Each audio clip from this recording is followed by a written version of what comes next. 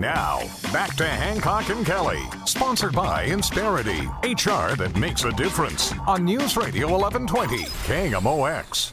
Welcome back to the Hancock and Kelley Show. A happy Friday to you. And obviously, one of the biggest topics in the state of Missouri is education. So many kids in our state are only going to school 4 days a week. So many school districts find themselves unaccredited. Somebody out there has a solution. It may be a bit controversial, but it's going to be considered in the upcoming session. Yeah, it was considered in the last session. Didn't quite get over the finish line and had a lot of opposition internally within the Republican Party. The sponsor of this bill is called open enrollment. A lot of other states have gone to this system and essentially will allow parents to send their children to any public school they desire, so long as the public school is willing to accept students. The sponsor of that legislation, when the legislature reconvenes in January, is the state representative from District 52 in the great city of Sedalia, Missouri, one of my favorite cities. State Representative Brad Pollit joins us. Representative Pollit, welcome to KMOX in St. Louis. Well, glad to be with you. So your bill, as I understand it, would open up all public schools, should they be willing to accept students, to any student that's able to get there. Is that basically how it works?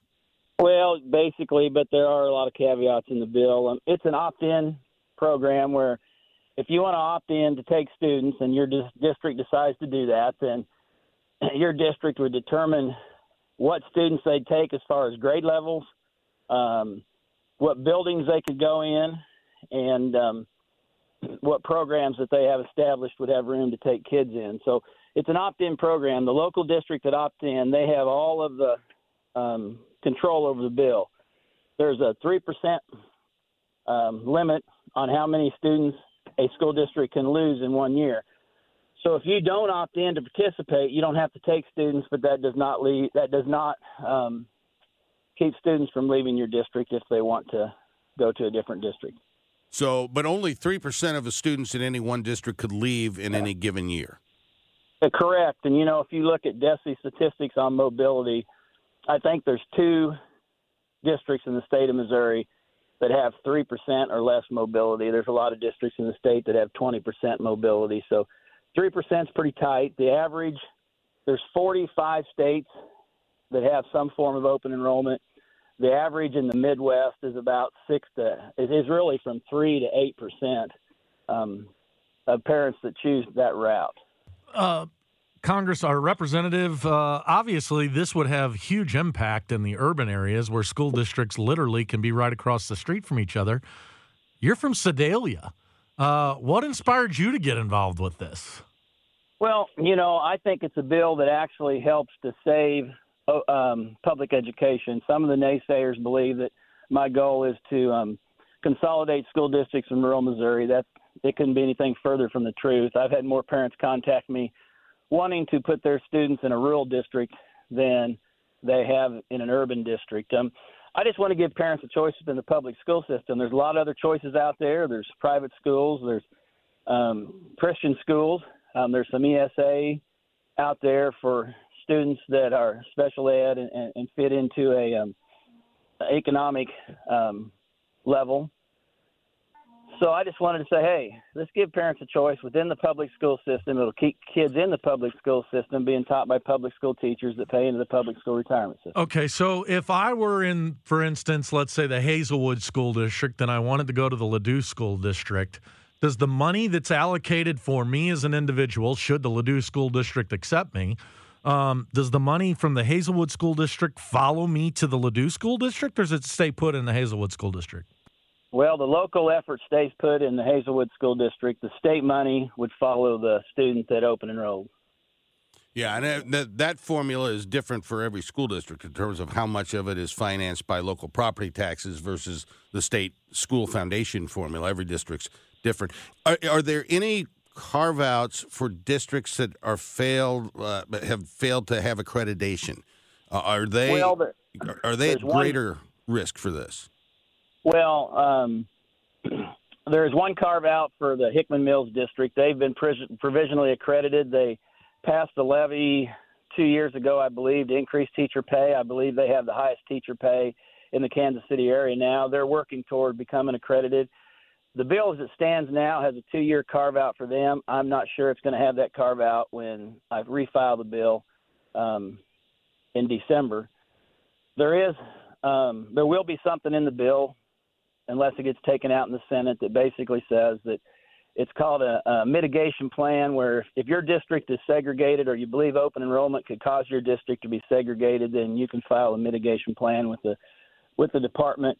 And if they approve your plan, then that would keep students from leaving your school district. There's only a handful of districts that would probably qualify under that. So 45 states you referenced have some form of this open enrollment. I would imagine that before being enacted in those states, there were a lot of people saying that, the sky's falling, this is going to be horrible. What has been the practical effect of open enrollment in the states that have experienced it so far? Well, the practical effect is they still have public education.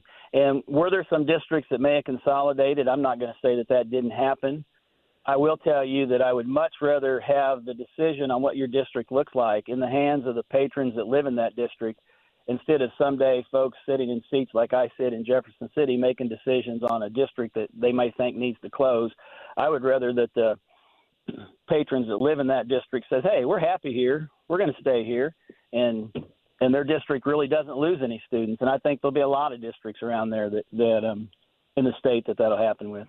Representative, you made reference when you were answering an earlier question. There's other options, too, including Catholic schools, Christian schools, non-denominational schools. Obviously, this only deals with public schools. Do you see this as a step forward to eventually allowing school choice so that people can take their dollars to private institutions? That's not the intent at all, and some people believe that. Some folks believe that you cannot give an inch because in the end someone's going to take a mile. That's not my intention. My intention is to say, hey, our second highest budget expenditure for general revenue is K-12 education.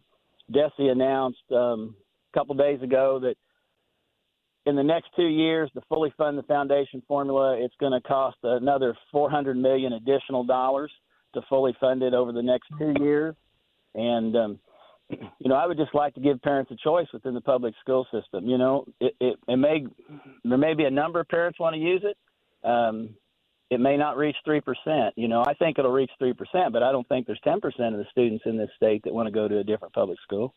He is State Representative Brad Pollit from Sedalia, Missouri. He joins us on the Quiver River Electric guest line. Follows a line of great state legislators from that great city, Todd Smith, Matt Boatwright, Stanley Cox, and now Brad Pollit there, the home of the State Fair, the home of the Scott Joplin Ragtime Festival, Sedalia, Missouri. If you haven't been there, check it out. Brad, thanks so much for joining us here on The Voice of St. Louis. Well, thank you for having me, and I'm looking forward to refiling the bill. And anybody that has any questions can call my office. I don't have the number right offhand. They can get it off of the website, and I'll be more than happy to call them back and answer their questions.